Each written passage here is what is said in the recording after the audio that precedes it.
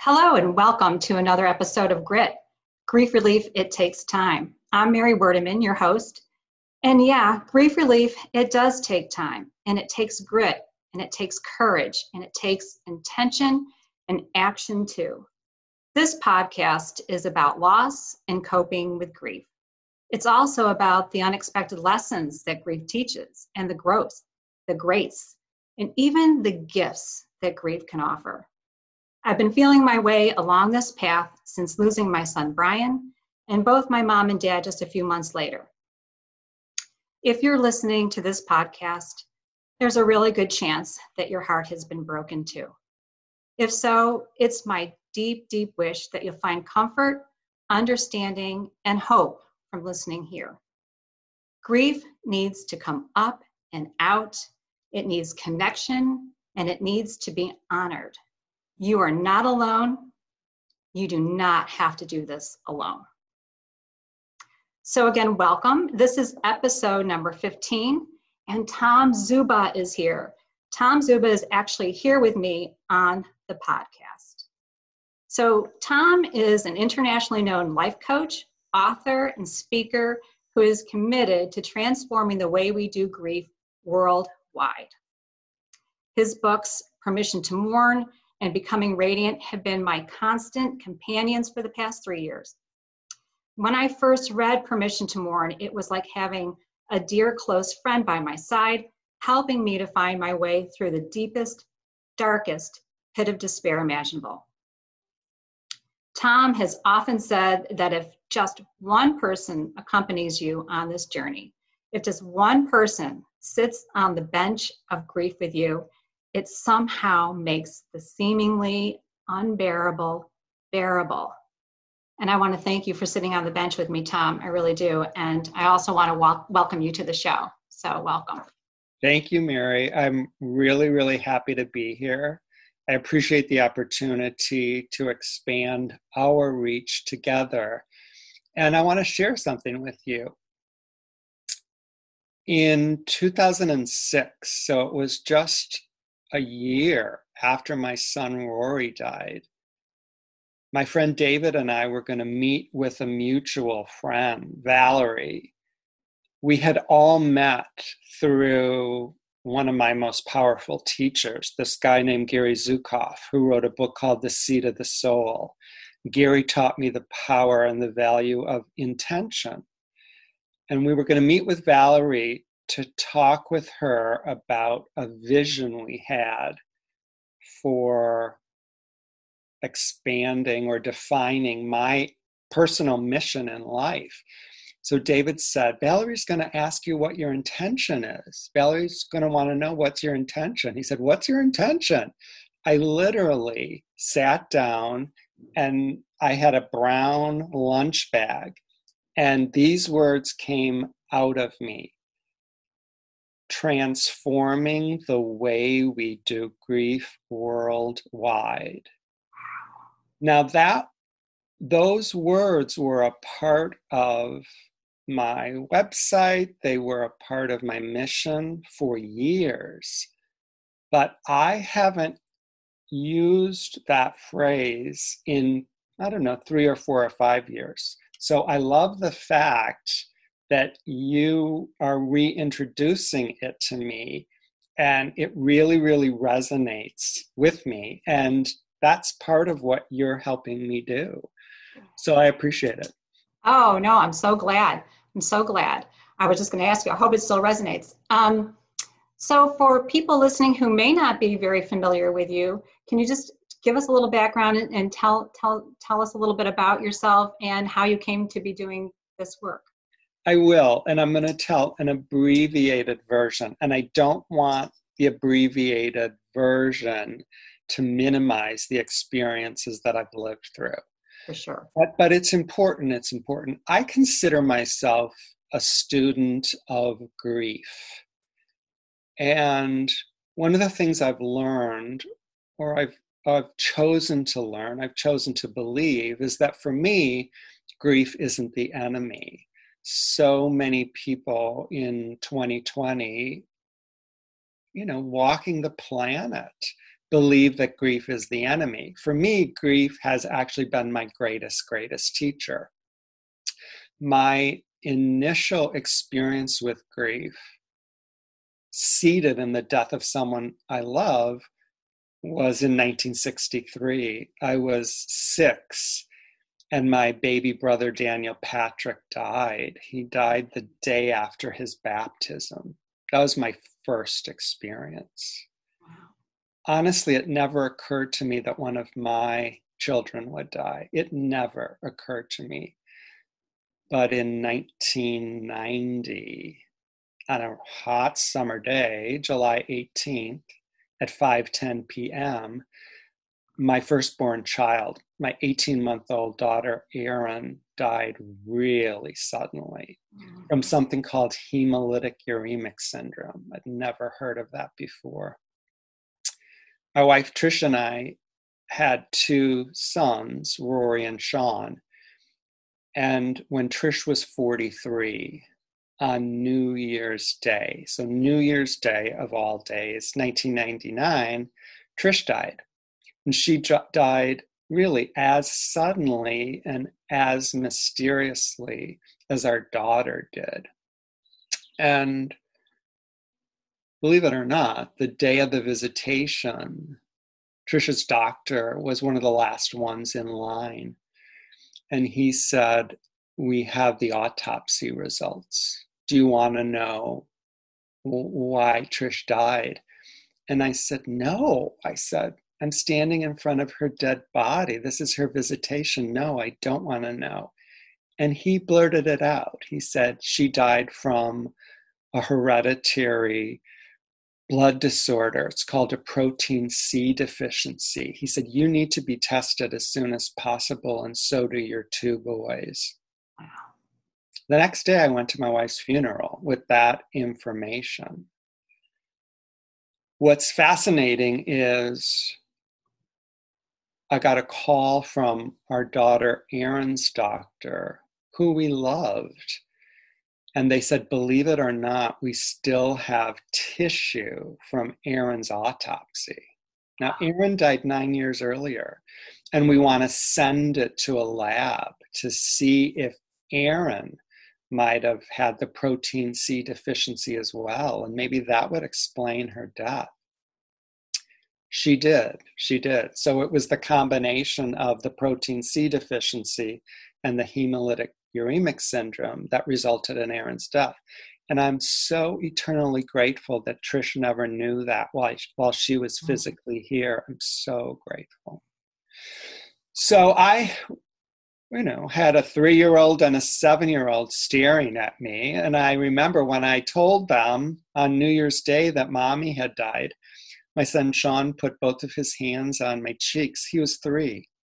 He looked at me and he said, "Well, Daddy, you're going to have to be our parent now." So that's what I did. I resisted it for years. I hated it. I hated the fact that I was a single parent.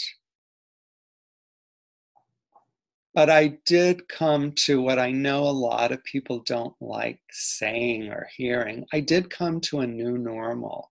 And I actually loved being Rory and Sean's daddy. I was so proud of us. I liked to take each one by the hand and walk into a room. I mean, we were a team. I loved it. And 2 days after my 13-year-old son attended 7th grade, in the middle of the night, I was woken by a noise. And I went in his room and he was either having a seizure or a stroke. I wasn't sure. And about 6 months later, on February 22nd, he died. So my son Rory died from a glioblastoma, which is a terminal brain cancer. And interestingly, just a year ago, my 88-year-old father, Claude, died on April 8th. He died 2 days after his 88th birthday. And it was the first time in my life I experienced a peaceful death. His death was absolutely beautiful. Mm. I was with him and I cared for him for the last 2 weeks. So I'm so grateful that I have the balance of Aaron, Trish, and Rory's really traumatic and chaotic passings. Now I know a peaceful passing is possible, and that's what I would prefer for me. That's So that awesome. gives you an idea of who I am.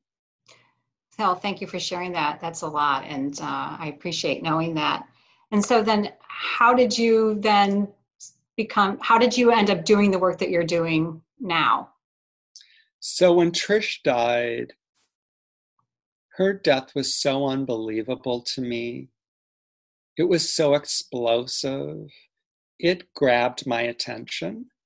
And what I said to myself, and to God, is her death isn't random. I want to be surrounded by people that are wiser than me. And 4 months later, I was sitting on the Oprah Winfrey show talking to Oprah and this author that I mentioned earlier, Gary Zukav. So a profound spiritual journey began for me with Trisha's death. And I took the next step. I took the next step. I took the next step. When my son Rory died, his death about did me in. His death almost killed me, or almost put me in a place where I was going to kill myself.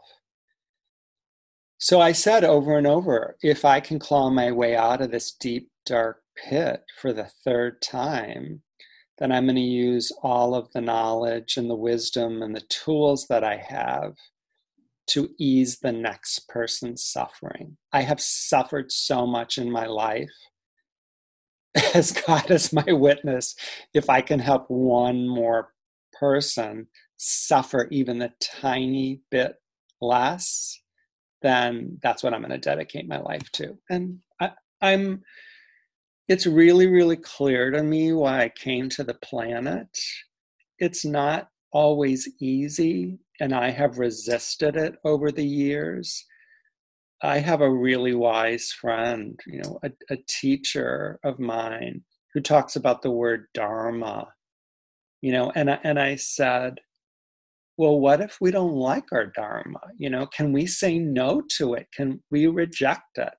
And she said, of course. She said, you don't have to like it. But if you want to feel fulfilled and, that you're doing what you came to the planet to do, I would suggest you say yes to it. So over and over and over again, I'm saying yes to doing what I'm doing. And are you glad that you are saying yes at this point then? It is May 28th, 2020. In this moment, I am so, so, so grateful that I'm saying yes. Absolutely. And I'm well aware of the fact that that may change. But right now, yes, absolutely. It's interesting. That's really awesome and helped you have over and over and over again. So let's fast forward just a little bit. As you know, as I've said, that you've been my constant companion. Your words, your books for the last 3 years have just touched me deeply, have been so important to me on my journey, have, again, really, it's as if anything that I would have written, could have written to myself, you wrote. And I know that you were writing that book to yourself, I believe is what you said in the past. It's like what you wish that you wrote the book that you wish that you had had. And it is so powerful in so many ways. But again, fast forward now, and here we are, 2020. And I stumbled across your Facebook page a few months ago. And just before you started doing these Facebook Lives, you've done a Facebook Live every single day now. I can't even believe that. Every single day now since March 31st. I guess the first question I have about that is why? And then I'd like to know, what have you found or what have you learned? But why? Why did you start the Facebook Lives? I want to go back for a second. I knew when my wife Trish was dying that I was being invited to write a book. Hmm. This is interesting. My wife's background, my wife was an English major. Trish was an English major. And her expertise professionally was public relations and public affairs. And we met at work. We worked together at the Cancer Society. And I literally, it was love at first sight. I recognized her. I recognized this woman. She Awesome. scared me. She scared me. But while we were kind of courting, I remember we were working downtown Chicago. We were walking on Wabash Avenue, right by Carson Peary Scott. And I said to her, I said, I'm going to write a book. I'm going to write a book one day. And I want you to be my publicist. Will you be my publicist? And if she said yes, I thought, okay, she kind of does like me. So I always knew I would write a book. I had no idea that the book would be about grief and living with death. So when I was writing the book in 2014, I had already met Gary Zukav. I was already clear on the power of setting intentions. The intention I set every day when I was writing is this. I said, please allow me to tap into the energy of every single person that will ever read this book from now till the end of time. And I said, let me connect with them and give them the power to draw out of me what they need to hear. Draw out of me what will help them. So when the book was published, I sent it to a couple of my friends. I mean, I had been talking about writing a book for more than 15 years. My friends were like, I had no idea this was going to be the writing style of your book. And I said, the person that is most surprised about that is me. A couple people said, oh, I didn't know it would be a book of poems. And I was like, it's not a book of poems. But when I look back on it, my wife loved E.E. Cummings. I mean, absolutely loved E.E. Cummings. And I don't know if people remember, but an author by the name of James Fry wrote a book called A Million Little Pieces. There's a huge, interesting story about James Fry and Oprah. And I loved A Million Little Pieces. And I loved its writing, the way he wrote it, the style. So when I look at my book now, to me, I very humbly say it's a combination of E.E. Cummings and James Fry. My book it's a conversation. It's me talking to somebody.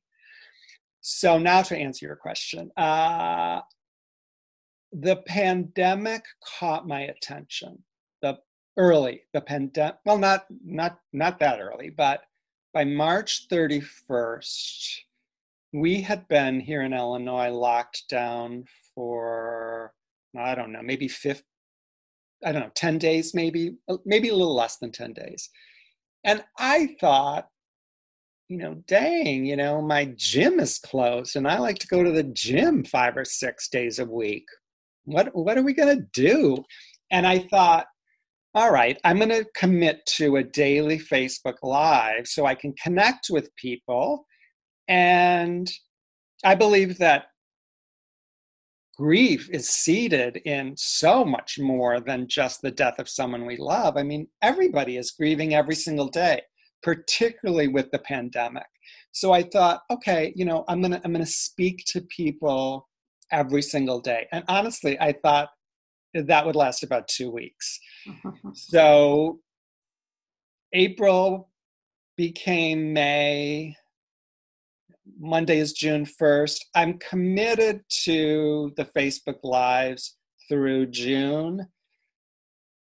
My intuition is saying July 1st, I'm going to introduce something else. This is interesting, though. I said this earlier to you, Mary, offline. The pandemic has been really, really good for me personally, which is so odd to say, and I'm not saying it out of disrespect at all, because today is a day in the United States where over 100,000 people have died. That's staggering. It is. For me, it has been, I think of Jesus going into the desert and how rich and important that was. And that's what it has been for me. And one of the things I'm really excited about is every Tuesday night now at 7:30 p.m. Central, I'm going to have an hour-long conversation with somebody I know or I'm interested, and we're going to talk about this thing, a new way to do grief. So, my work is continuing to unfold. Right. Well, one of my prayers is this, and this is new for me. It's lead me. Bring, the universe brought you to me, literally. I didn't search for you. The universe brought you to me, and I said yes. So I'm saying, bring the work to me, bring it to me, lead me, let me know where I'm supposed to go. I'm going to try that. That's awesome. And, I think that there is a richness that has been happening, that deepening that's been happening. People are taking time, and they're forced to take time, but that I think that there's been so much meaning that I think that we'll be sorting through for a long, long time personally. But what has been happening, like on your Facebook page, has been incredible. And I imagine that at the end of June, you'll know, I think this is just, it seems like it's taking shape in some ways on its own, because you did the Facebook Lives. You started March 31st. I think I've seen every one of them. And I had just kind of come to your page around that time. And I should say right now, before I forget, anyone listening should go to Tom's page. It's Tom Zuba Teaches a New Way to Do Grief. Correct. Yeah. Go to that page and like it, because there's so much going on that page, and so much information, so many tools, and such a big circle, and people coming together and helping each other. I've been in a lot of groups, and that's really where I'm going. I'm spending most of my time over on your page because the community is wonderful, but it's another great resource. So you've been doing that, and then so this is where I'm going, because you started the Facebook Lives, and then your friend Anna started reading a chapter each day of the 22 chapters, so 22 days of Permission to Mourn, which was sort of another, evolution. So she was doing that, and then she's taking a break, and she's going to be reading your second book, Becoming Radiant, starting June 1st, which I love that title. You said in one of your lives that you thought maybe it was a little bit provocative, maybe even. And I just think, we have Permission to Mourn, which is such the deep process. And then your second book, Becoming Radiant. When I think of radiant, I think of I looked up the definition. It's, what is it? It's light rays, and I think of brilliance and shining light and almost sacred. So it's almost as if becoming radiant then is that you've taken this sacred thing that you've been doing, or I've been doing, whoever's reading the book is doing, and then you bring it forward into this other new thing. So I love that. I think that I just had to tell you that, because I just love that title. Thank you. I appreciate that. Yes. The last chapter of my first book, I wrote these sentences. You were not born to suffer. You were born to be radiant, not in spite of the fact that someone you love died, but because of the fact that someone you love died. And when I looked at those, my head was filled with fear. And my head said, you cannot include those sentences in your book. I'll be honest with you. My head said, mothers whose children have died will crucify you. They will crucify you. How dare you suggest that we're supposed to be radiant because our child died? And I sat with it for a couple of days, and I kept moving into my heart, and my heart said, but it's the truth. But it's the truth. It's the truth. So I included it in my book. And I was writing my second book. I had no idea what the title would be. None. And then one day, becoming radiant. And this is how the universe works. The cover of my first book is my painting. That is my painting. And so recently discovered that. I did not know that until recently. I never read that in the back of the book or wherever it is. And while my son Rory was dying, a friend of ours came to my home to be with Rory. And he looked at that painting, which was hanging over the fireplace, and he said, who did that? And I said, I did. And he said, have you had a near-death experience? And I said, no. And he said, well, I have. And that's exactly what I saw. Oh my gosh. So I was pretty darn sure that was going to be that's not true. I came to understand that was going to be the cover of my first book. So I was trying to think of what the cover of my second book might be. And I have this really good friend, Jessica, who for a couple of years hosted what she called, oh Lord, I can't remember, Restoring a Mother's Heart. She hosted a retreat for mothers, restoring a mother's heart, and I was a part of it. And during one of the sessions, we had all the participants paint a picture of we thought heaven was. So we could visualize for ourselves where our children were. And I painted what became the cover of my second book. So my second book was at the time my understanding of heaven. Wow, I did not know that. So they're both covers. Oh, that's awesome. Well, thanks for sharing that. That's amazing. So back to Anna now. So she's going to be starting June 1st. In the interim, you then extended an invitation, my favorite word, but you extended an invitation to those of us who have been following your page. If it resonated for us, would we film ourselves, do a little reflection, and then send you the video, which is what a lot of people have done. And that has been another amazing piece of it. It's been incredible. And it really kind of speaks to something else that you said, whereas that, we're all teachers and we're all students. So now the students have in some ways become the teachers.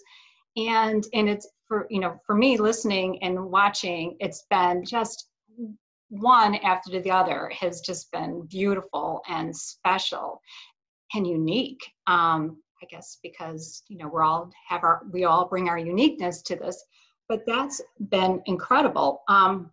Let me share something with you. Sure. So my friend Anna, her husband Jilson died, and I'm going to be interviewing her one-on-one next Tuesday, June 2nd. No coincidences. Anna and I share the same birthday. We were both born on April 2nd. Anna asked me, she said, would it be okay if I started reading Permission to Mourn? So the universe planted that idea in her heart. She said yes, and it came to me. I didn't ask her to do that. So I said, yes, of course. So when she finished, I kind of sat with it and I thought, okay, we have this break until June 1st. And then I noticed this idea floating in my head that said, well, what if you invited, people to read their own chapter? And this is really important that people get this. My head said, don't you dare. That is so arrogant. Who do you think you are? No, no, no, no, no, no. I went down to my heart, and my heart said, of course, empower these people. Let them be the teacher. Let them give their gifts. I wrestled with that. And all of a sudden I said, okay, I'm going to go with it. I went with it. And the response, honestly, has been so profound for me personally, because unlike any other time, I literally get to see and feel the circle growing wider and wider and wider. And I'm so grateful. Me too. And as someone who frequents the page, it's been a gift to all of us. So I'm very appreciative and grateful for that. And I'm glad you listened to your heart and not your head. For sure. Me too. I'm learning. I'm learning. Well, it's good. You sit with it, and then you came to a wonderful, wonderful conclusion with it, and took the invitation to extend the invitation, which is what you did. And so then I did that, and it was a great experience for me. And then I had this little idea that because of so much.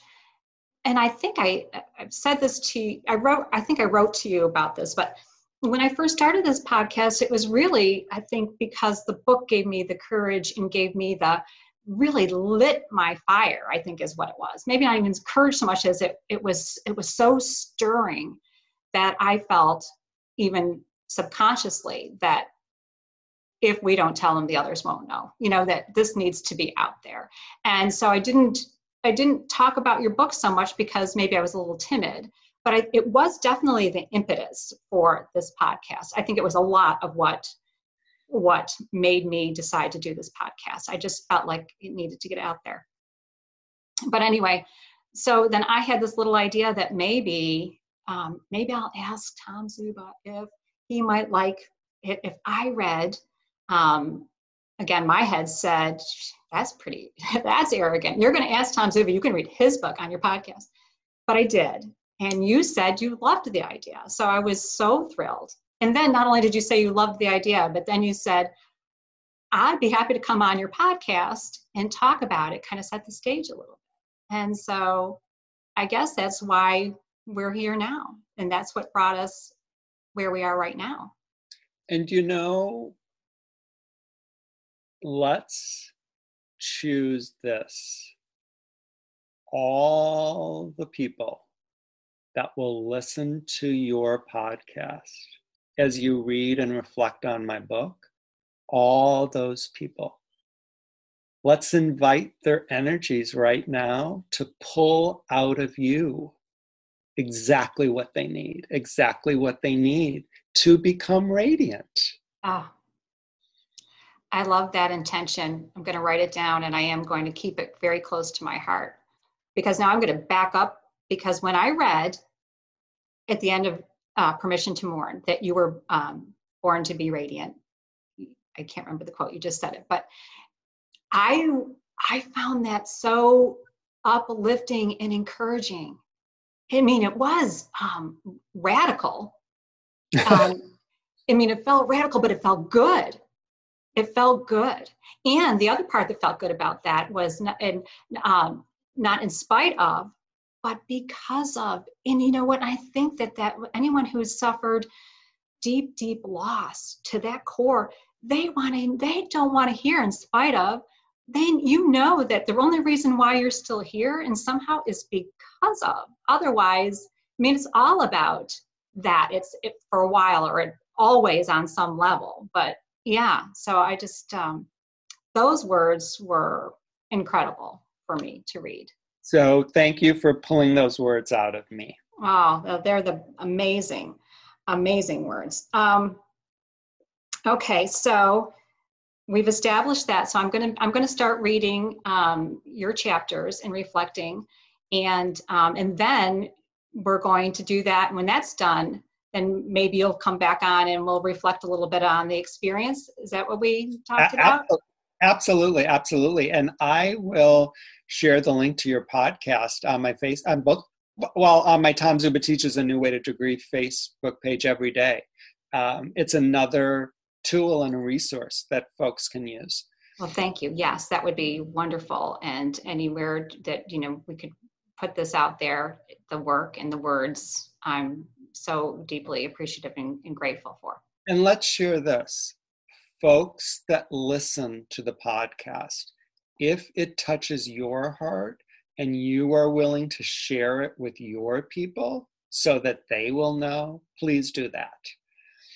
Thank you, Tom. Absolutely. Very well said. Let's see. Is there anything that we didn't touch on that you would like to talk about? Is there anything that I didn't hit on that you wanted to? I appreciate the fact that you are giving folks another way to connect with this work. I'm really, really, really grateful that you are saying yes. And I'm excited to see, where we will be, in 23 days when we regroup again. Yeah, it's gonna. I'm hoping that that a lot of people will hear what they need to hear, and that it will touch a lot of people, so they know that they're not alone in this, and that someone is indeed sitting on the bench with them. I guess we should wrap up, but I just also want people to know two of my very favorite things that you've talked about on the lives is. And that they'll get from listening to the podcast or reading your books or going to your Facebook page and watching your lives. I think at least one of the things that people struggle with so much is your head eventually understands what has happened, and you're living every day without the one you love dearly who's died. But every once in a while, it's just the missing. I mean, it's like intellectually you're okay, sort of, but then, bam, the missing. Can you just give people that one? I want to leave people with a really lovely tip, because that has been really helpful, because that's, as time has gone on for me, and I'm sure it's happened to a lot of people, that it's the missing. So could you speak to that for just a second, and then I'll wrap up? Absolutely, absolutely. So I believe that we're eternal beings. So I believe that my loved ones continue to exist and that they are available to me, that I can communicate with them. But what I'm going to share now is not dependent upon that belief at all. We have been taught to avoid pain, to avoid sadness. I'm teaching a new way to do grief. Sadness can be a teacher if we say yes to it. Sadness is actually a door that we can enter. So when I'm feeling sad, rather than turn the television on, eat a row of Oreo cookies, have 3 glasses of wine, take a Xanax, whatever. And not that there's anything wrong with any of those things. There isn't. I believe everyone is doing exactly what they need to survive. But there is another way. So when I'm feeling sad, if I literally sit in a chair and allow the sadness to come up, if I make room for the sadness, I can say to myself, why am I feeling sad? Why am I feeling sad? Oh, it's because Rory died, because Rory's not here. So then I say, what's a memory that I have? I remember Rory's 12th birthday. I remember what the cake looked like. I remember who was at the party. I remember how I felt. I remember how he felt. I can picture it. I can literally transport myself to Rory's 12th birthday party. I love that kid. I love that kid. I love that kid. The sadness is a direct result of the fact that I love my son. There is only one way to get rid of the sadness. Stop loving Rory. I'm not willing to do that. I can live with the sadness because I want to hold on to the love. And when I'm marinating in that love, when I'm reveling in that love, I can move into gratitude. I am so grateful he was born. I am so grateful I had him for 13 and a half years. I am so blessed. I am so lucky. I am so fortunate. So sadness is the door that I can enter to reconnect with the love I have for my son and slip into gratitude.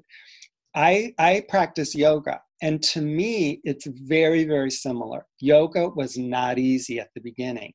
It became a practice, and I got better and better and better. And now, on many days, it's second nature. It's the exact same with this exercise that you just invited me to present to people. We have to practice it at the beginning, but I promise you, it gets easier and easier and easier.